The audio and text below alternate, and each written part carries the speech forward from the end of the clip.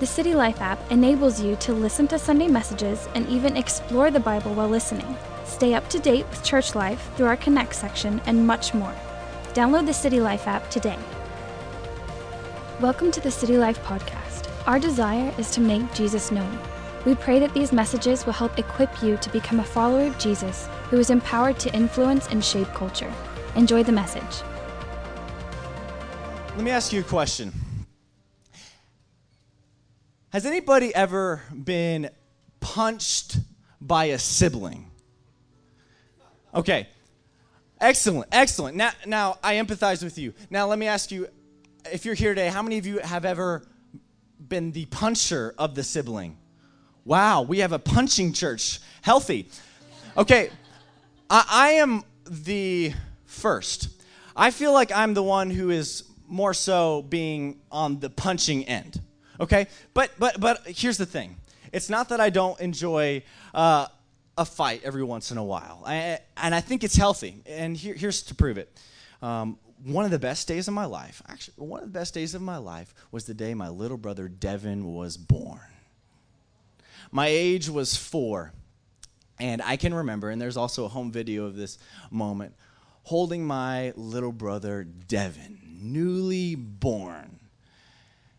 And I remember thinking and feeling an excitement, not necessarily just for having a brother, but my question exposes my emotion when I asked Dad, Dad said, yeah, how long do I have to wait before I can fight it?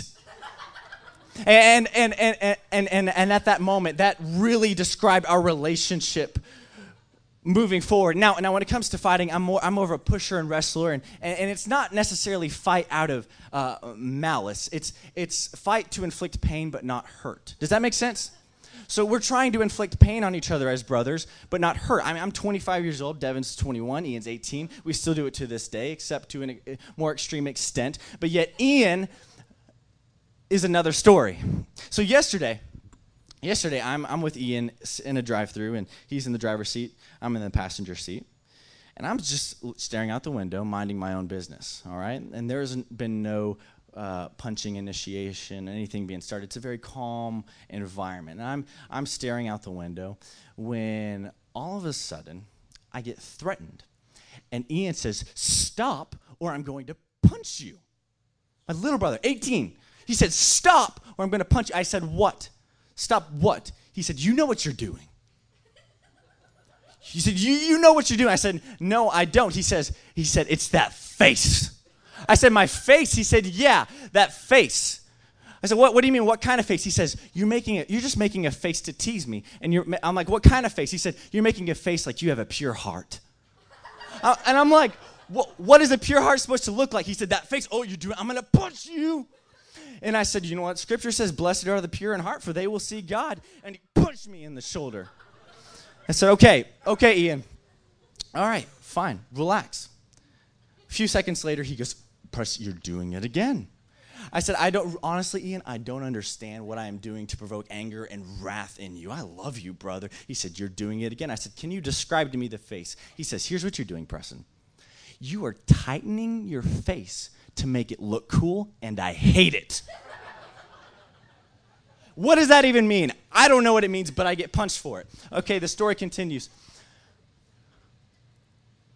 About an hour or so later, we're back. I've come back, and Ian and I are hanging out, and we're laughing. We're having a great time. And we begin to talk about a TV show that Ian loved growing up called The Bear in the Big Blue House.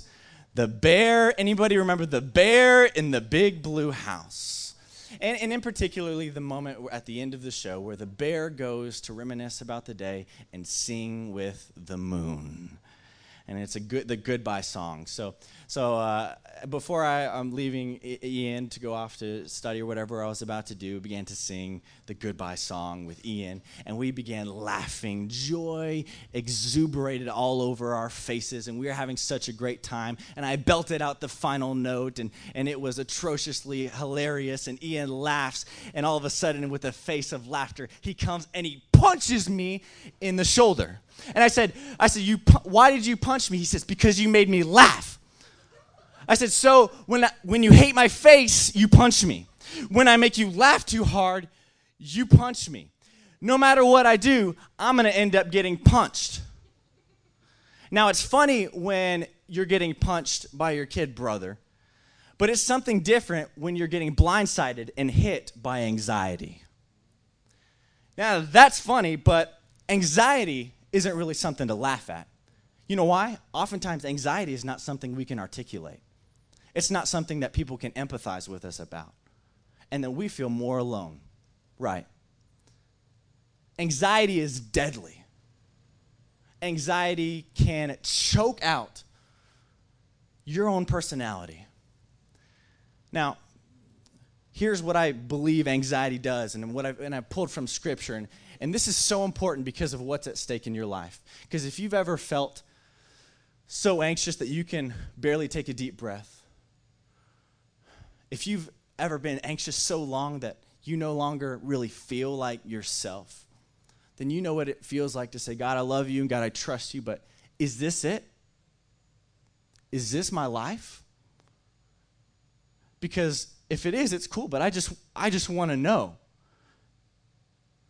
And ultimately, why this is so important, hear me, is anxiety will keep you from connecting deeply, living authentically, and moving forward into your future. Anxiety will keep you from connecting deeply, living authentically, and moving into your unique future. I wonder who here today has been plagued by anxiety, been sucker punched by anxiety.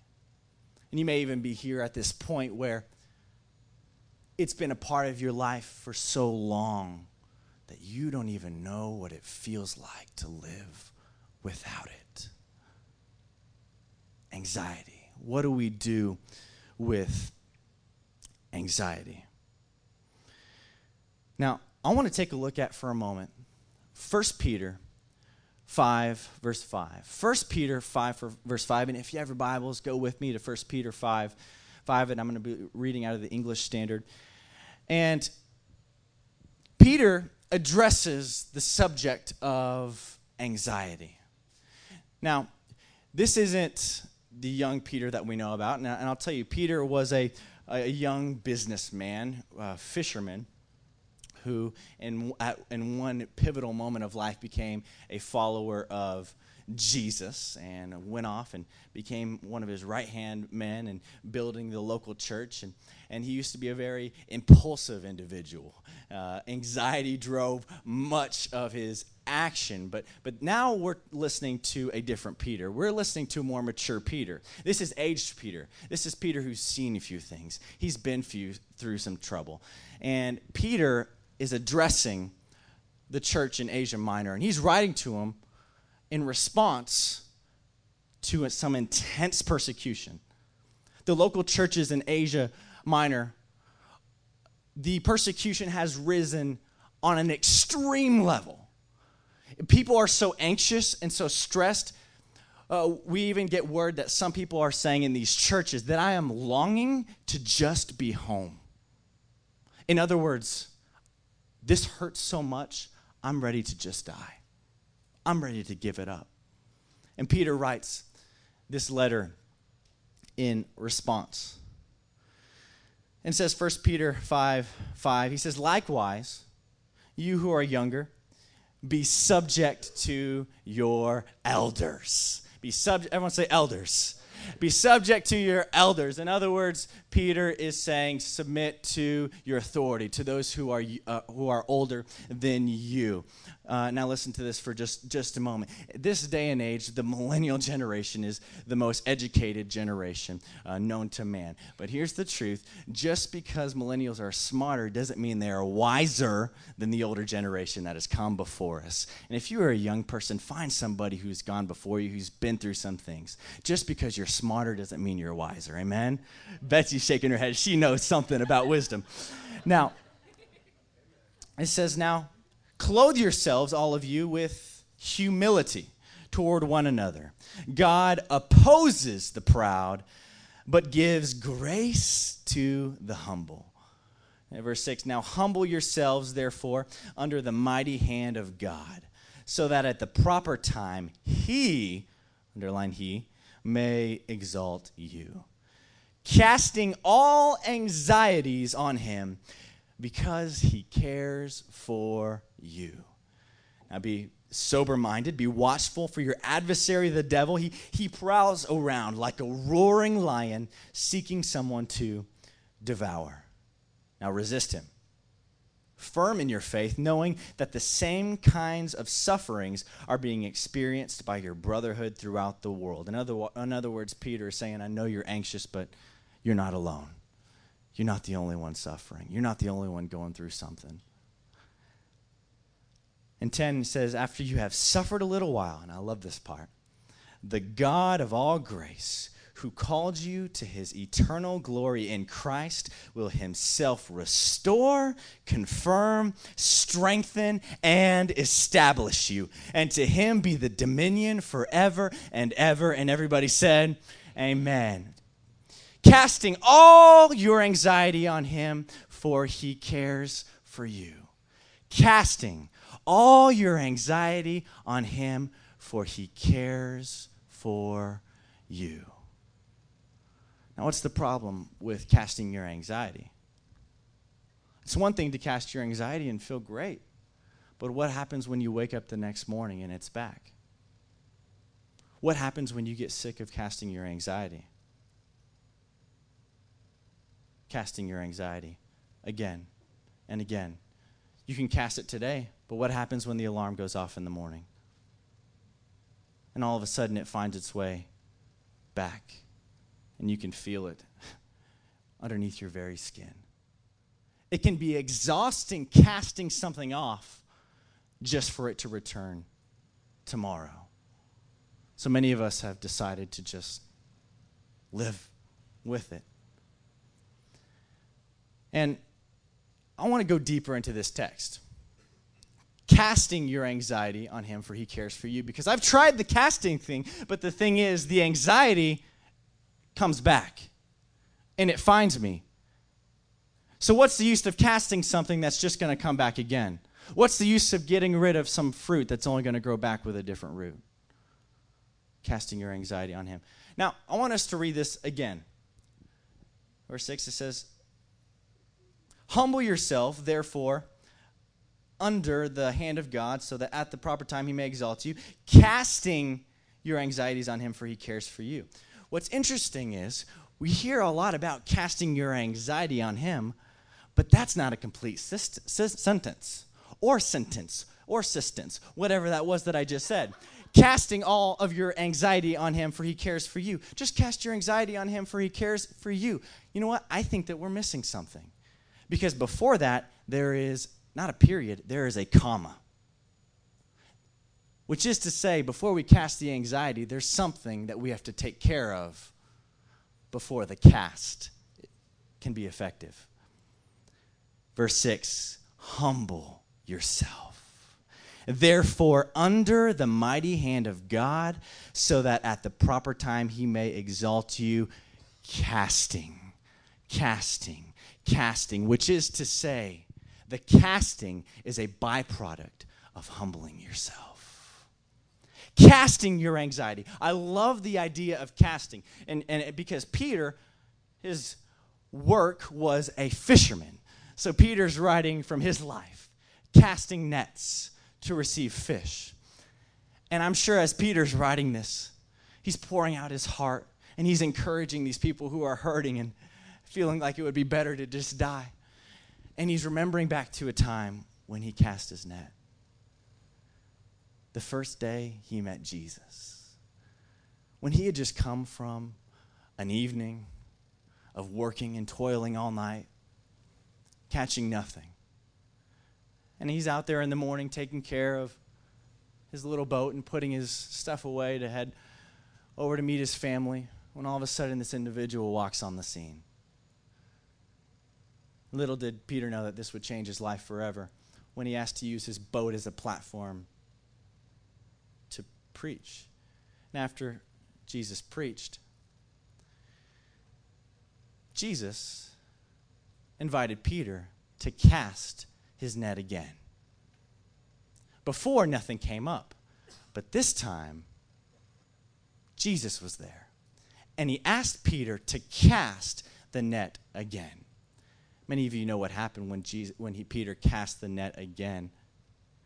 And the boats were so filled with fish that they began to sink. But what's interesting is, before Peter cast the net, he first had to humble himself under the advice of a carpenter, being an expert fisherman who is exhausted doing something illogical. And once Peter humbled himself under the hand of God, then the casting worked. Casting your anxiety on him, for he cares for you. About 4 years ago, I was in a absolutely anxious place.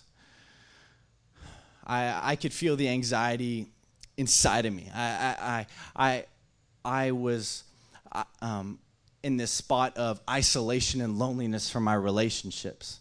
I was in this place where the business that we were building had fallen apart, and shortly thereafter, I was in the hospital for something that I didn't quite understand.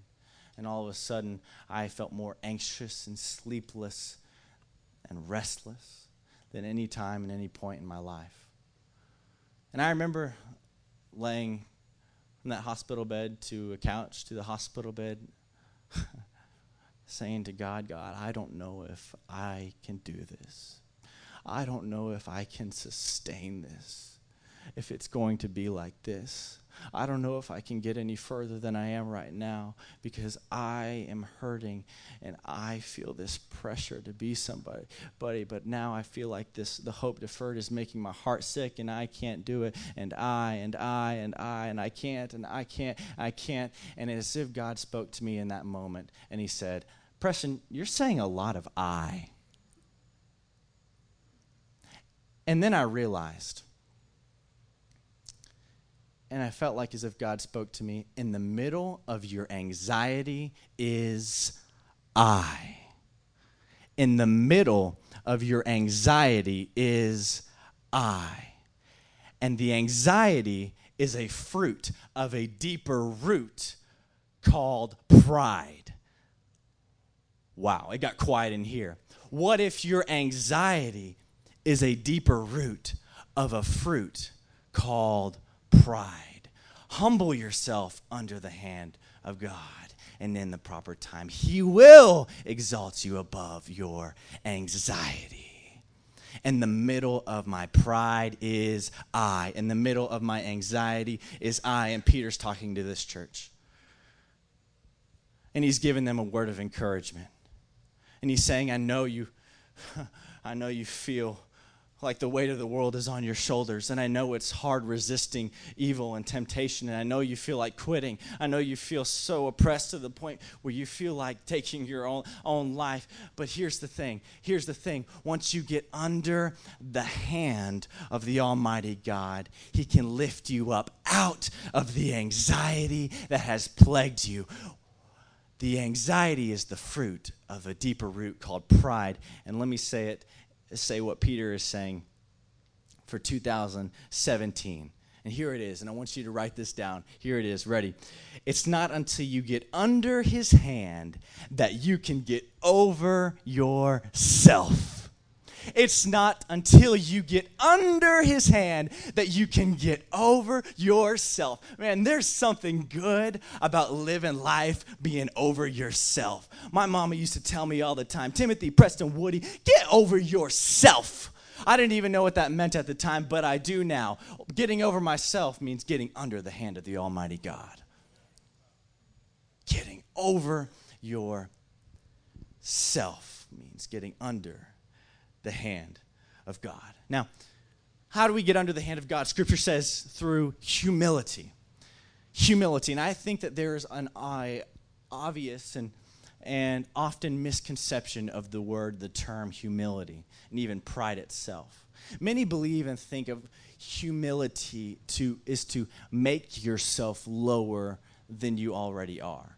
Humility, many won't admit it, but many view humility as a form of weakness. Humility can be synonymous with vulnerability. People don't want to be humble or vulnerable because their weakness may be exposed. But I believe humility is actually one of the greatest forms of strength. Humility is not downplaying who you are and squatting low. It's actually standing against something greater than yourself and seeing how small you really are. Humility is standing up straight. Now, I want to contrast the difference between humility and pride. Bold humility and anxious pride. That way, when the time comes, when anxious pride begins to pull up into your heart and mess with your emotions and manipulate you and intimidate you, you have clarity on how to address it. You ready? The difference between humility and pride. You ready, church? The difference between humility and anxious pride. Here it is, and write these down if you're taking notes. Anxious pride avoids conflict and criticism, but bold humility fights when it would be easier to flee. Anxious pride puffs up when integrity is in question, but bold humility backs down when it would be easier to puff up. Anxious pride makes yourself scarce to maintain a false projection of oneself, yet bold humility shows up when it would be easier to stay home. Anxious pride projects peace on the outside, yet bold humility has peace on the inside.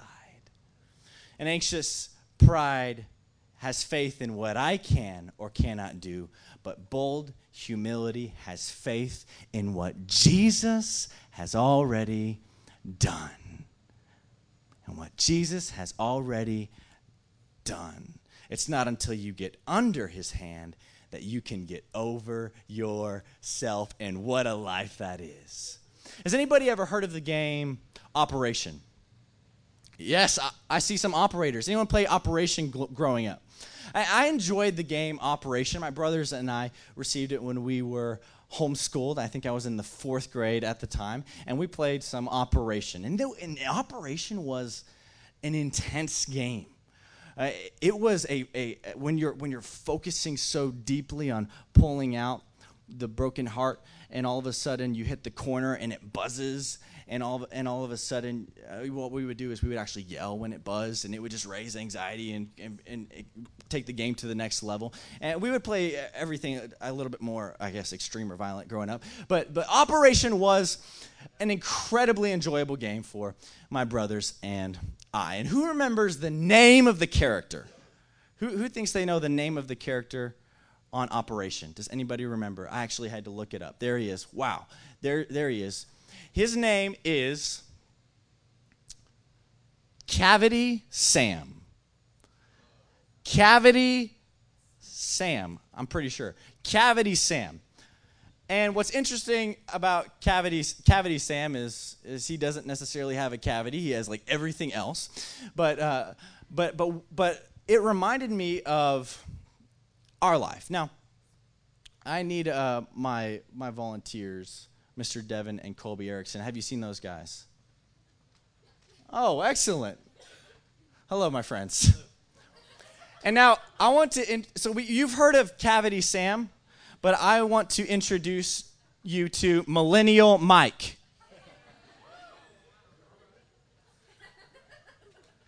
Say hi, Millennial Mike. Hey. Over here we have Millennial Mike, and right over here we have Colby, and Colby is representing the hand of God. And over here we have Millennial Mike. Over here we have the hand of God. And now, here's the problem with Millennial Mike is he's very similar to Cavity Sam, because many call him, and your name is Millennial Mike, but really on the inside, you're Anxious Andy. And there's a lot of issues that don't necessarily have to do with your anxiety. there's a lot of issues with Cavity Sam that don't necessarily have to do with his cavity. And did you know that there is a sound of anxiety? It sounds kind of like that. And when anxious Andy tries to fix himself, the sound of anxiety begins to sound. And when anxious Andy tries to take care of his own broken heart, all of a sudden the sound of anxiety takes over again. And you're anxious, and you've got hair in your face, and you feel the sound of anxiety even when you're not trying to fix yourself, don't you? Yeah. Now, the problem with Anxious Andy, or Millennial Mike, which is his rogue name, is Anxious Andy is over here, and the hand of God is over here, okay? So when Anxious Andy tries to fix himself, anxiety is sounded. But look what happens when Anxious Andy, now stay still, moves under the hand of God. All of a sudden, the hand can take care of what Anxious Andy couldn't take care of for himself. Take care of for himself and remove funny bone issues, carpal tunnel, which ultimately comes from too much looking at Instagram and causing anxiety in your life. Right, Millennial Mike.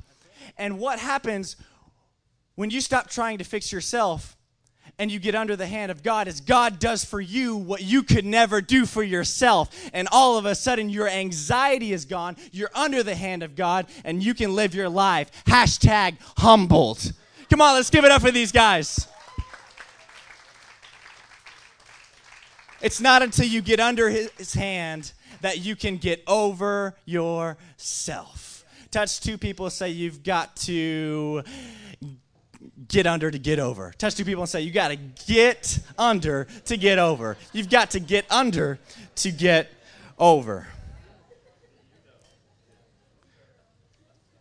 Now, before we go, I'm gonna give you some handles for this message. So what do we do on Monday? What does it look like? So we're positioning ourselves under the hand of God. We know that anxiety is the fruit of a deeper root called pride. Now, what do we do? What do we do with this information? And I'm going to give you some handles, some application that you can take home and apply to your life. And it's entitled, Memorize Your Mantra. Memorize your mantra.